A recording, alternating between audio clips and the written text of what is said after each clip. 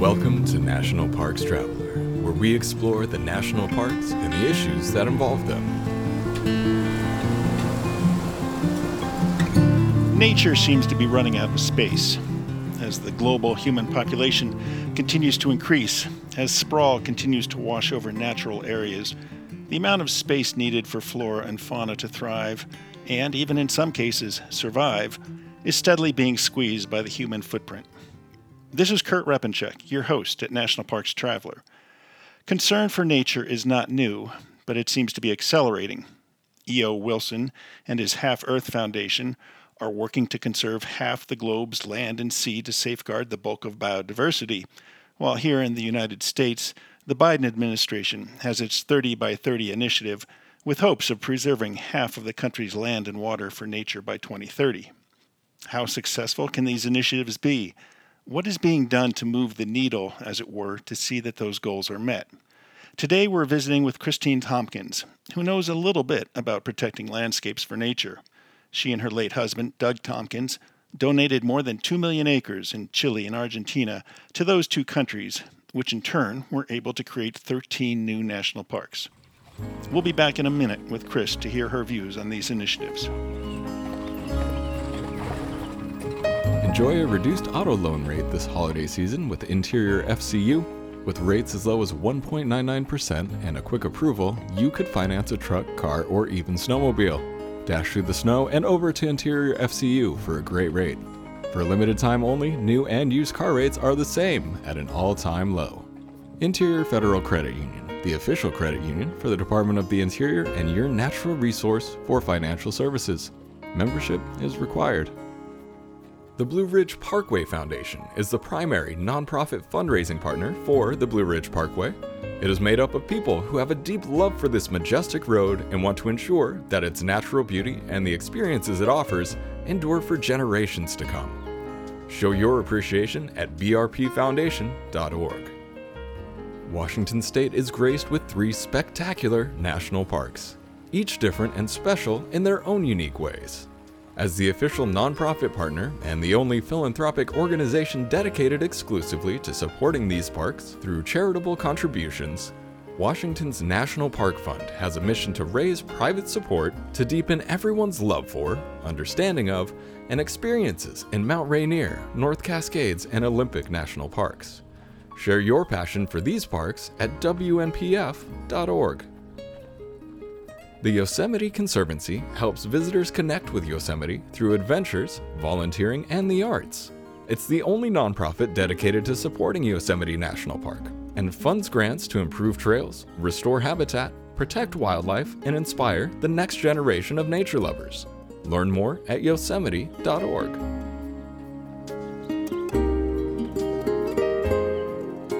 Hi, Chris. Welcome to The Traveler. Thank you for having me. I appreciate you making time. Now, I believe that Tompkins Conservation has donated more than 2 million acres to those two countries, which added roughly 15 million more acres, and as I said, created 13 new national parks. Are those numbers accurate today?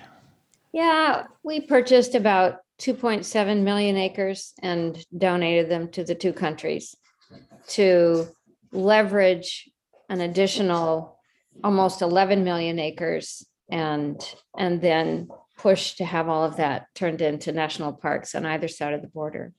And I'm guessing that didn't happen overnight now, did it? No, it didn't. We started off in 1992 and we donated everything we had done up to that point in 2018. And now we're in the middle of several new generation projects. What is a new generation project?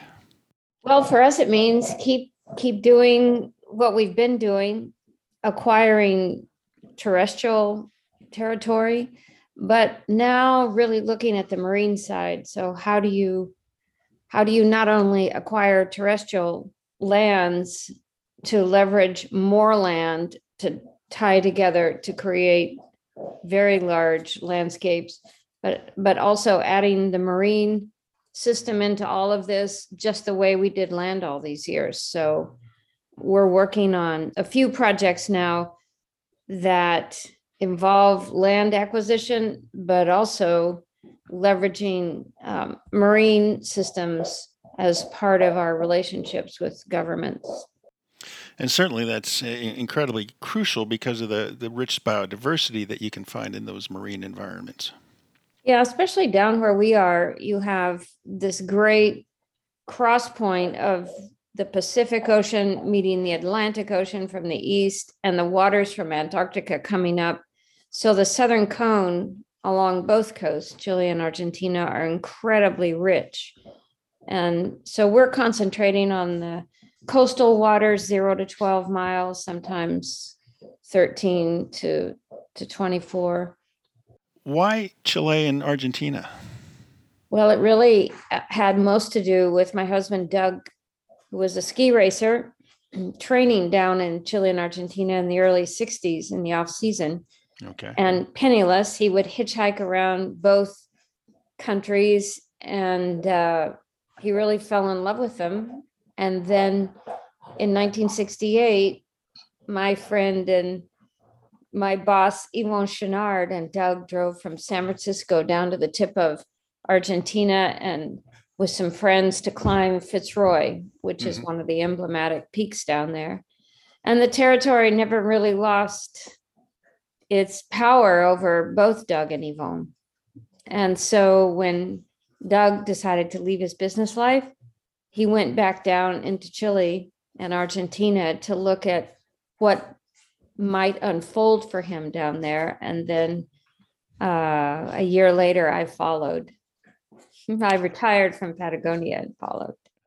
Now, in Chile, I believe your work has led to establishment of parks and expanded protected areas that knit together the route of the parks, which I think is a 17-park network ranging more than 1,500 miles. That's incredible. How did that vision come about?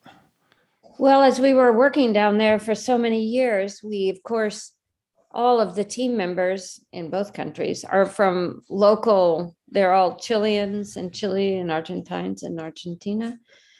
And so the route of parks began to come together as an idea. There are 60-some communities from Puerto Montt down to Cape Horn. And as you say, the 17 parks. And we thought, how do you link all of that together to create something that's larger than any of the towns or the parks themselves? Because you're talking about really isolated territory. The southern third of Chile is really wild, and it's not all connected by road. You have to get on ferries, get off, go down the road, get on another one. Anyway, so before Doug died, we began to talk about, well, what if you link them all together and form a story about 1,500 miles in these parks and these 60-some communities? And so Doug died more or less around this time, and we just picked it up and ran with it. And today, the government holds the Ruta de los Parques as one of its chief touristic high points. And it's extraordinary, the power of just imagining something new for an area that's rich in culture and obviously biodiversity. Now, here in the United States, of course, you've got the Appalachian Trail, which roams roughly 2,200 miles. Yes. But you can hike the AT and look off and see towns and cities and whatnot, and you still have, in some cases, urban sprawl. Is it like that along the route of the parks, or is it totally wild? Well, you're in your car. I mean, you can do it in a lot of ways. You can get on where you like and get off where you like, which is a little like the Appalachian Trail or the Pacific Crest Trail. But you can drive the whole 2,800 kilometers. And so you are going through these towns. You are meeting the kids and eating the food and taking horseback rides and little ferries to get across lakes. And the whole process is an adventure of itself. And that's before you get into the national parks. And so I think it's become a beloved thing to do because, first of all, it's relatively new and you can really pull on your suspenders if you've done the whole thing. Mhm. And it links people together in an extraordinary way, much beyond what we imagined when we came up with it. And I work on a lot of other conservation projects, and everybody asks me about this thing. I really believe that when you understand that you can't have conservation without local and regional economies being benefited and local peoples benefiting from it, 100 years from now, those parks may not exist. Mhm. Mhm. And so this strategy of route of parks went along with that understanding we had from the very beginning, that you can't just go out, preserve something and hope for the best. You have to work for the durability of them. So it really blends together both the natural world as well as the culture. Absolutely. And the, to be really cold about it, the economic development in towns and villages where ranching as a style of life, like almost everywhere in the world, is not dead, but it's shrinking. Mm. And so we have to change with the times and what it means to be participatory in the area of conservation. And at the same time, I'm guessing the economy lifts up the local population. I know some years ago, my wife and I were down in Belize, and we stayed at some of the Coppola resorts down there, and they had hired some of the locals as naturalists, and we spent 2 or 3 or 4 days with this gentleman who was an incredible birder. I mean, what he could show us. And one day we had stopped by his home. He had to pick up something, and you could see the improvements he was able to make with his home with this income, and it was surrounded by homes that were obviously not as affluent. And so we really need to provide that economic security for the locals to benefit the landscapes, I guess. Yes, of course, that's central. But the other thing is you can't create these, especially large scale territories, without the geniuses of the place.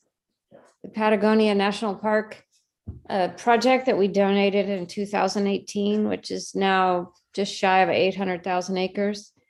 There is no world where we could have really managed the lands as we were acquiring them, take down 500 miles of fence line, start a rewilding project for pumas and foxes and Waymold deer and nyandus without the geniuses of the place. So it's not the partnership starts the day you write the check and you buy the first piece of property, because it's completely foolish and unimaginable that you could do this, especially as two foreigners. Just never going to happen.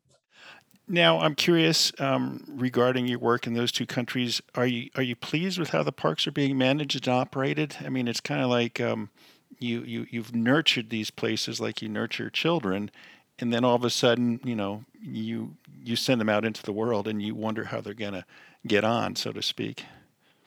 Well, it's absolutely true that, especially in the parks where we left them turnkey ready, all of the infrastructure, and I mean all of it, campgrounds, restaurant, lodge, trails, they never get taken care of the way you were before you donated it. But that going in. I mean, part of what you're trying to do is to establish a model that future parks can aspire to. It's like the United States. Am I happy with the way US parks are treated and maintained? No, absolutely not. But the fact is, they exist. Mm-hmm. And that in our case, in all 13 national parks, they're visited. People, especially by citizenry of both countries. And I think that they will be defended just like the US national park system. Somebody tries to go cut trees out of Olympic National Park again, there'll be a fight about that. And that's what has to happen, that people have to realize that these are the jewels of their country, wherever they are. And that, are they going to be maintained the way you'd hope? Not necessarily. Are they trashed? No, far from being trashed, but they exist. And over time, parks with their own muscle begin to take shape, who they are, how they speak to its visitors, and how visitors are impacted when they walk out the front gate of those parks. And really, you just have to create an atmosphere where they benefit all life. And they can't do that on their own in the beginning. And you have to augment that and work at that and build them into the culture of any country. I'm curious if you have a feel for the state of the national park movement globally.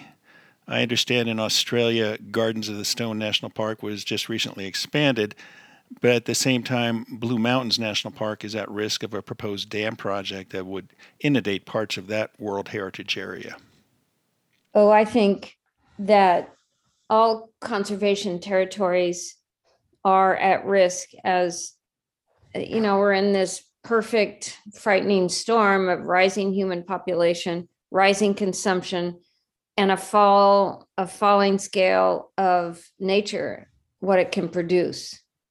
So I think very harshly that conservation areas will be ever more at risk as we go forward. It's just mathematics. Out in the South Pacific, there is a huge marine protected area. I believe it's actually no-take. And one of the heads of the countries who share this enormous area just decided that it could no longer afford the luxury of having that mammoth area a no-take zone. Mm-hmm. And that's what I think about all the time. When I saw it in The Guardian a few weeks ago, I thought, there it is. There's no fanfare. There are no tears. It's just someone running a country somewhere feels like what they have protected that may have been from 20 years ago is just a luxury today, and they have to reverse that decision. And I think that over time, it's going to be more and more the case that conservation of territories will be seen as a luxury that we just can't afford. I think people are thinking this all over the world. But at the same time, in the last, we're going on 2 years now since COVID took hold, and we saw that great outpouring of people to the outdoors. Absolutely. Fresh air. Absolutely. And I guess I'm wondering, are they gaining an appreciation of nature and everything that's at risk, or it's of the moment? We need to get out of our houses, and once COVID goes away, we'll go back to the way we lived and the way we recreated, and we'll forget about all the splendors of the outdoors. Oh, I don't think so. There have been waves, just like the stock market, when people are really attached to the outdoors. The 70s, you couldn't sell enough sleeping bags and tents for everybody who thought they needed one. Mm-hmm. It's cyclical. I think over time, of course, more and more people will be visiting their parklands, be it national parks, state parks. I think that will always grow. I just worry that at a higher altitude, the stress of forests needing to be cut and all the fish needing to be caught and all of those daily pressures will move to put a lot of pressure on the museums that we've all created for local, state, provincial, national monuments. So that's why it's so important that I don't know, 4 or 5 million people visited Yosemite this year or last year. I can't believe I'm saying this, but I hope it's 10 million people out there visiting in a reasonable way, because then you sort of build an army to protect these things that we love and protect those things, find other solutions other than to go back and eat around the edges of areas that have been conserved. I think that pressure has to stay on at a very high level to leave them alone. Yeah. We're going to talk about pressure in national parks in a little bit. We're talking today with Chris Tompkins of Tompkins Conservation about biodiversity and her barking dogs and nature. And we're going to take a short break and we'll be right back. Whether it be strategy, business planning, change management, board development, executive search, or diversity planning, Potrero Group is here to help. They mix a depth of experiences in the parks and land space with a breadth of best practices from other industries. For more information or to schedule a preliminary conversation, go to potrerogroup.com. That's Potrero group.com. The North Cascades Institute has a large portfolio. It's an environmental learning center, training center, conference center, and leadership center, all set in the splendor of the North Cascades National Park Complex. Learn more at ncascades.org. The Grand Teton National Park Foundation is a private, nonprofit organization that supports projects that protect and enhance Grand Teton National Park's cultural, historic, and natural resources. By funding initiatives that go beyond what the National Park Service could accomplish on its own, Foundation donors improve the visitor experience and provide benefits to the National Park System for decades to come. See their successes at gtnpf.org. Nova Scotia, 8,000 miles of coastline dotted with colorful fishing villages, quaint coastal towns, and an abundance of scenic natural beauty. Home to 2 national parks, Cape Breton Highlands and Kejimkujik. Spend your nights under a canopy of twinkling stars. Spend your days exploring trails, beaches, historical waterways, and tons of cultural and recreational experiences. Visit novascotia.com today to start planning your natural getaway. Acadia National Park is one of the 10 most popular national parks in the United States.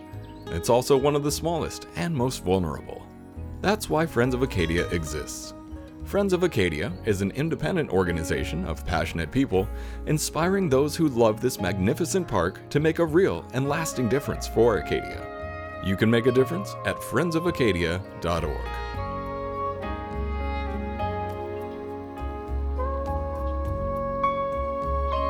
All right, we're back with Chris Tompkins talking about nature and biodiversity across the world.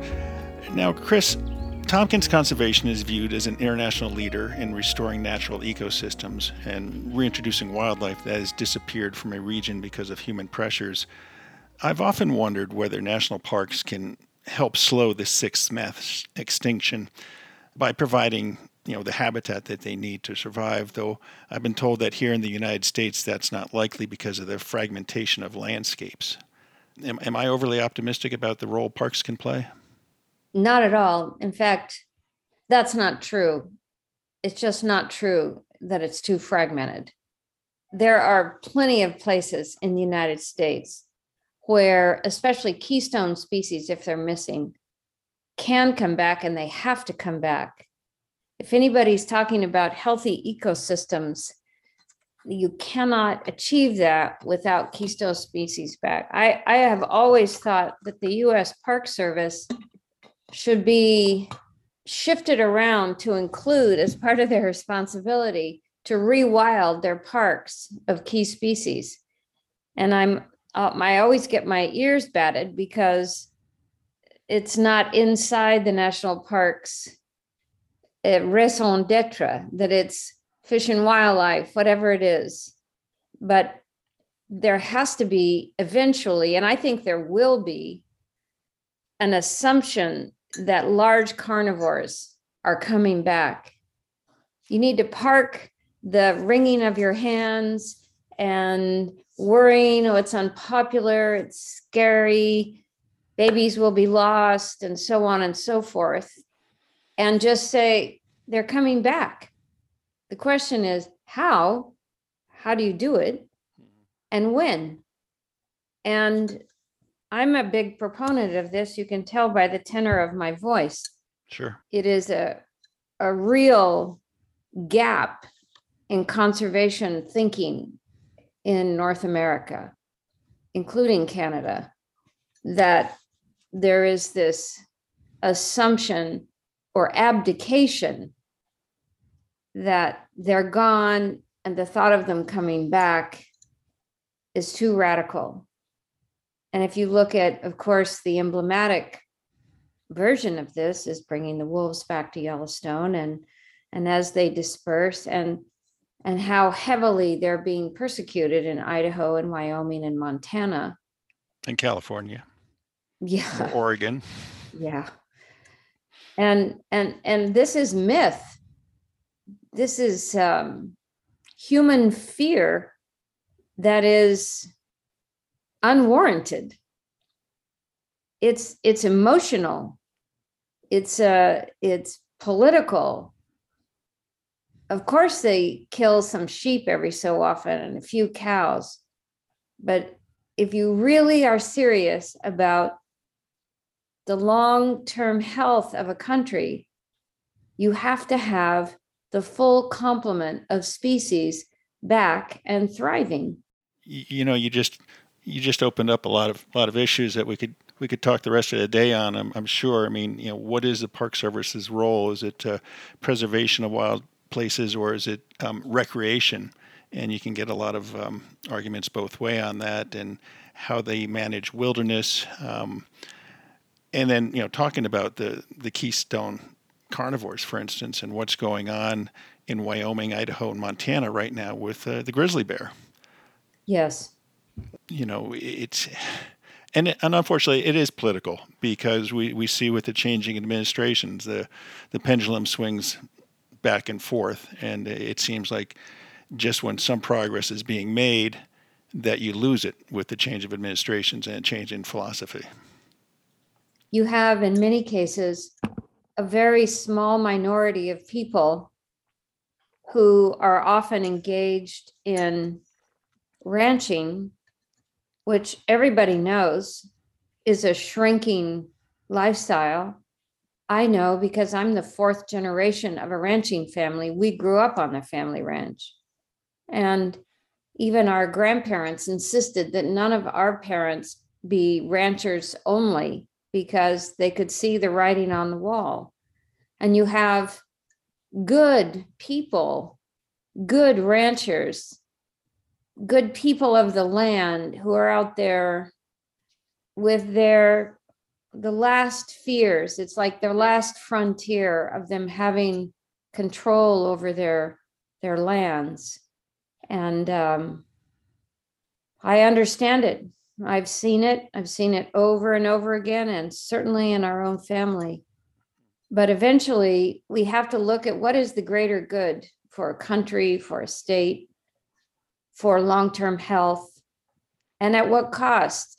You lose a few head of livestock. We all know that the studies show that's not that high. And what are the real fears? You know, there's an experiment, if you want to call it that, up in Montana. I'm sure you're aware of the American Prairie Reserve and what they're trying to do in terms of bringing back not just bison, but the full complement of native species that coexisted and evolved alongside bison, and what can be done in that regard.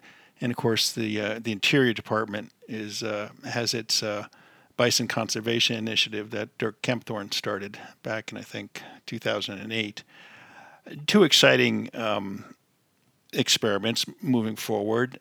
You can see the pushback that the folks at American Prairie Reserve are getting, but at the same time, you know, I was up there a couple of years ago working on a project, and they were telling me that, you know, the grizzly bears are coming back, you know, not in big numbers, but they've, you know, a couple, and wolves, of course, are crossing their properties.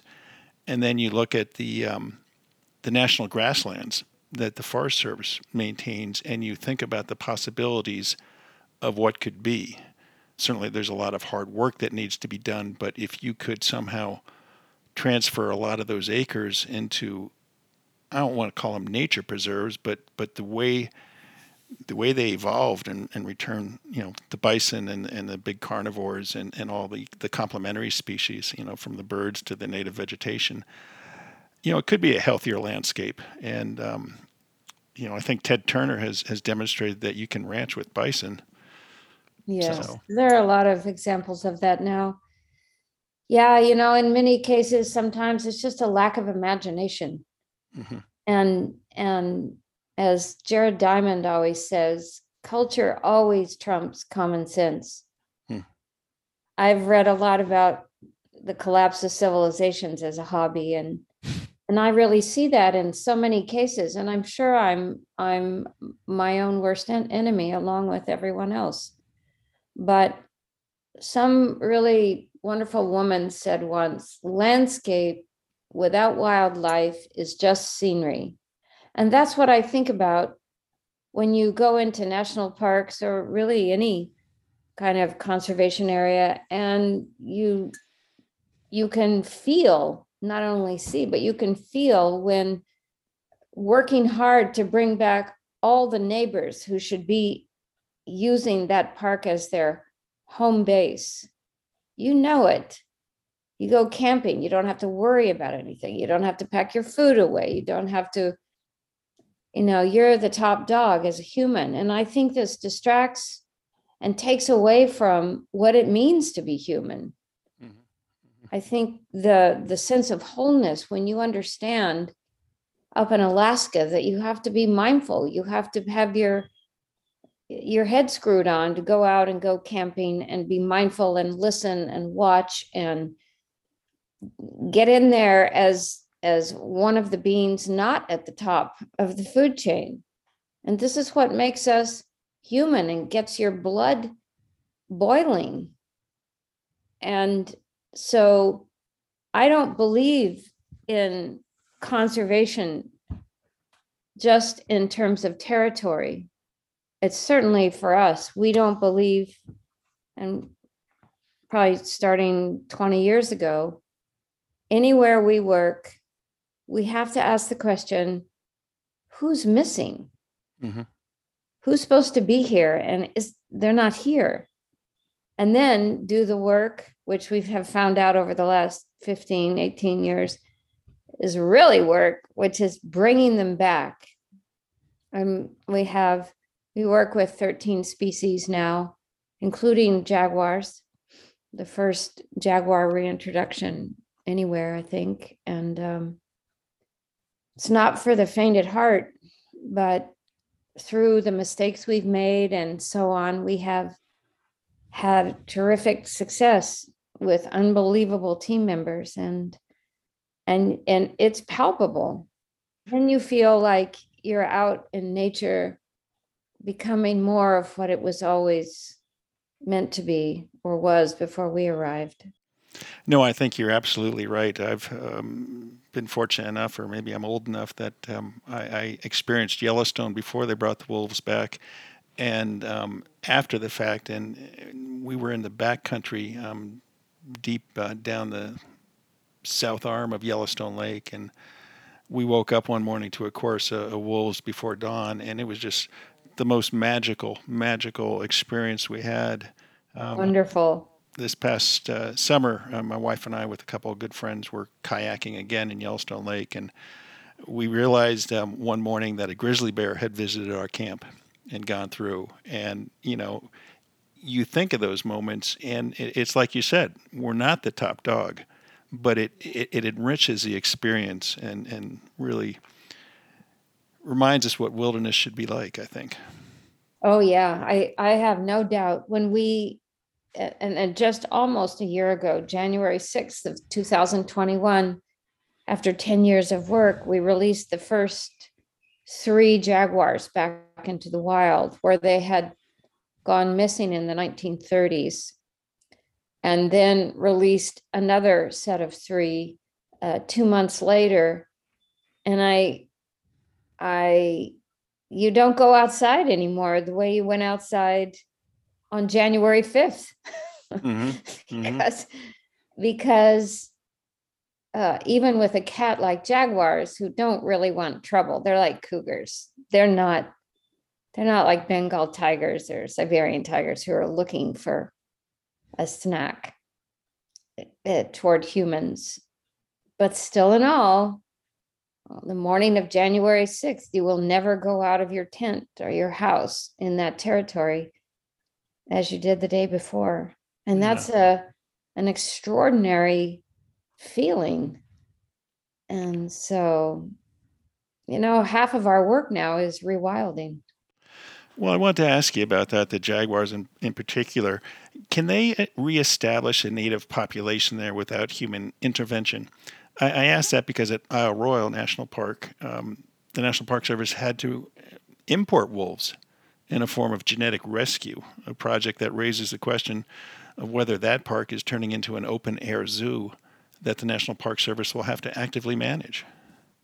Well, if I understand your question, in our case, when we decided to really make a serious attempt to bring jaguars back to this 2 million acre park, we knew that just finding individuals to start with would be one of the big challenges. And also, this had never been done before. So anytime that you're working on something new, you have to establish regulations with nation states next door, with, in this case, Argentina, and then with the province, and then locally. So you have to establish a full regulatory network that didn't happen before. You can't just move wild animals around and zoo animals. Anyway, as I said, the jaguars took 10 years and we had 3 years just of genetic work. And finally, we were able to acquire 3 jaguars from zoos. And of course, they would never be the ones released. We built this very large jaguar breeding center because we knew at that time Brazil didn't want to donate any jags, nor did Paraguay, nor did Bolivia, and they would be the 3 countries to do so. So long story short, after many years, Brazil really became a wonderful partner in this. They could see that we were very serious. We were making progress. We had cubs, which was a minor miracle. And the long and short of it was 10 years into it, we released a semi-wild female with 2 wild cubs. They were born at the breeding center, but in a 75-hectare pen. There's no human contact, no meat delivered to their mother, nor to them. She was a hunter. They became hunters.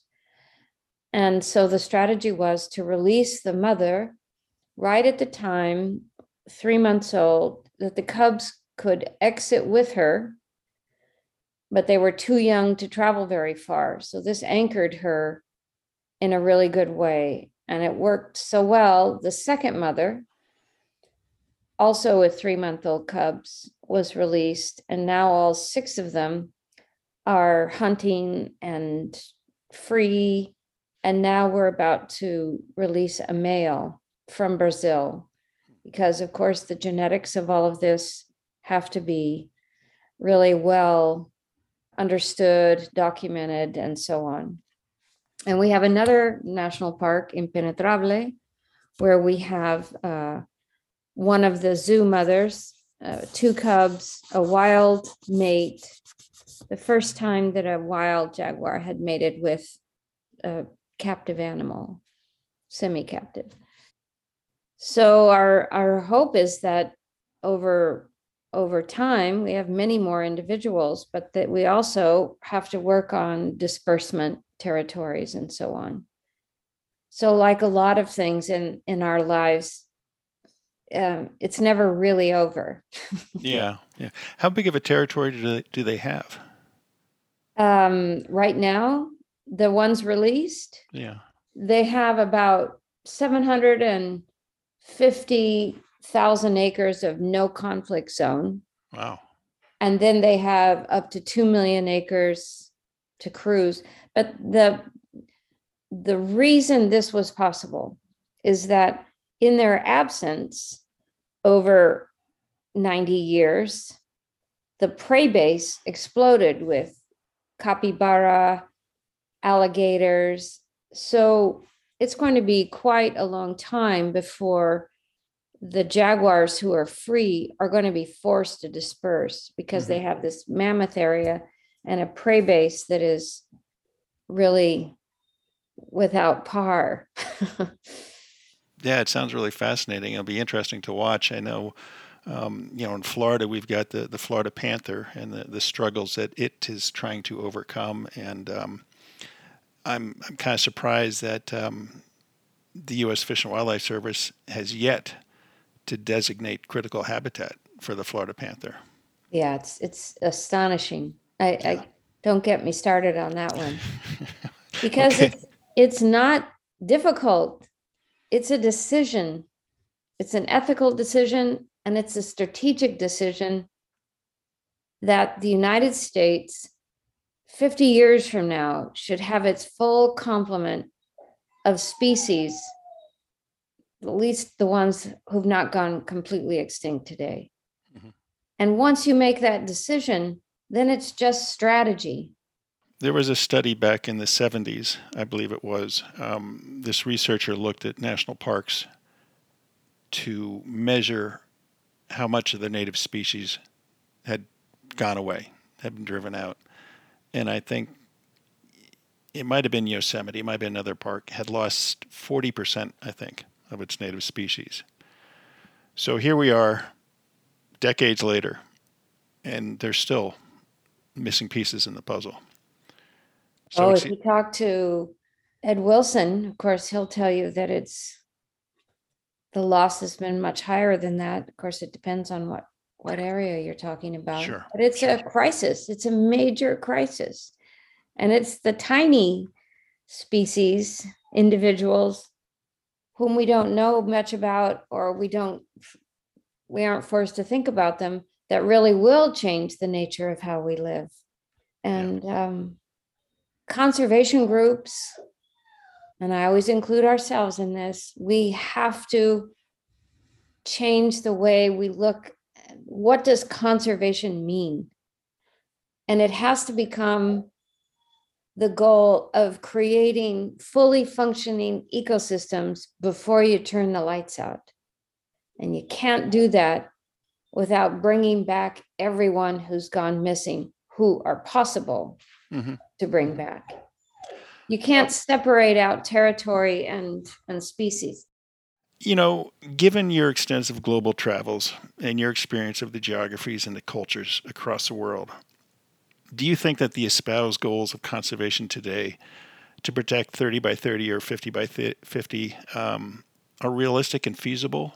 Or are we going to see these islands of biodiversity scattered across the globe that we have to physically manage? Oh, I think it's both. Yes, I know it's possible. I'm not worried about it being possible. Is it going to be fragmented even at 30%? Absolutely. Some tiny places are essential to save. Some mammoth ecosystems can be saved, and nobody loses a paycheck. Nobody dies. Nobody, the mapping for this now is so sophisticated. I see it. I look at it all the time. And you can know if you're going to go out and spend $100 million on territory or marine work, exactly in terms of biodiversity, levels of threat, and so on, where to put your money. They have sliced and diced the globe in such a way that for us as conservationists, it's really helpful, because you can talk about 30-30. You can even talk about 50% saved and not scare the bejesus out of everybody.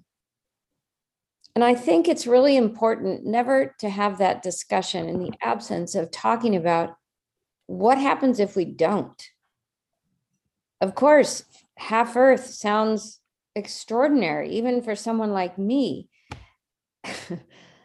But the larger fact is, in the absence of voluntarily going for something that audacious, human life is really in danger of tremendous suffering. And as Sir David Attenborough said on the first day of COP a few weeks ago, and I know so many people ask me about this, well, do you think climate change, you think it's coming? And I always say, it's here.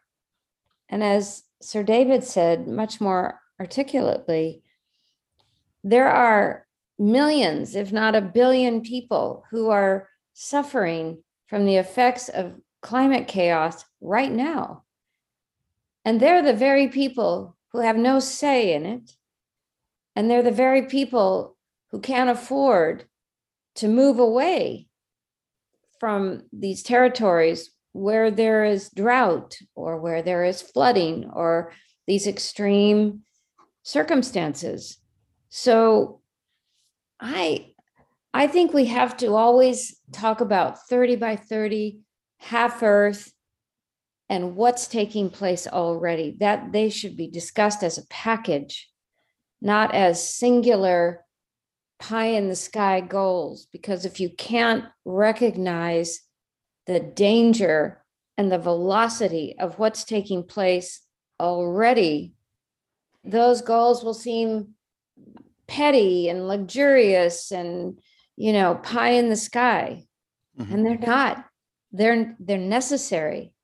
So you can start going in that direction voluntarily, or you're going to be hauled in that direction because you have no choice. And I would rather imagine us doing it voluntarily with a lot of pressure behind us so that we have the time to do it methodically and right, based on science, ecology, social issues, cultural issues. That's what I think about 30 and 50. Yeah, they're all tied together for sure. They are. Well, Chris, thanks so much for your time this morning. It's been great discussing these issues. Like I said, I'm sure we could go on for several more hours, but right now that's impossible. Thanks for your time and everything you do. Is there a website folks can go to follow what you're doing in South America? You can follow us at tompkinsconservation.org. You can also follow us, especially on rewilding, at rewildingargentina.com, I think it is, and rewildingchile.com, or it might be .org. Anyway. Sure. Give them both a try. Yeah. Is there a Rewilding US? Well, I'm sort of the center of that right now. So if you go to tompkinsconservation.org, you'll see a lot of stuff. Okay. Thanks so much for joining us today, Chris. I appreciate it. Thank you, guys. All the best. That was our show for this week. I hope you enjoyed it. There perhaps has never been as critical a time when it comes to the future of nature and biodiversity as what we're facing today. Learn more and see how you can get involved with not just protecting nature and biodiversity, but expanding its place in the world. Next week, we'll be joined by Phil Francis of the Coalition to Protect America's National Parks and Kristen Brengel from the National Parks Conservation Association to look back at 2021 and top stories from the national parks and the National Park Service. That should be an interesting discussion. For The Traveler, this is Kurt Repenchek. See you in the parks. The composers and musicians at Orange Tree Productions have created a unique collection known as the National Park Series that has grown to include more than 30 CD titles. Composed against the backdrop of a park's sounds of nature, these musical scores will connect you with these beautiful places and take you there, at least in your mind. This collection is the #1 selling National Park audio series in the world and provides the background music for National Parks Travelers podcasts. Visit them at orangetreeproductions.com. Editing and production work for the National Parks Traveler podcast is done by Splitbeard Productions. You can learn more about us at splitbeardproductions.com. National Parks Traveler is a 501c3 nonprofit media organization that provides daily editorial coverage of national parks and protected areas. Traveler's coverage is made possible by reader and listener donations. Visit us at nationalparkstraveler.org.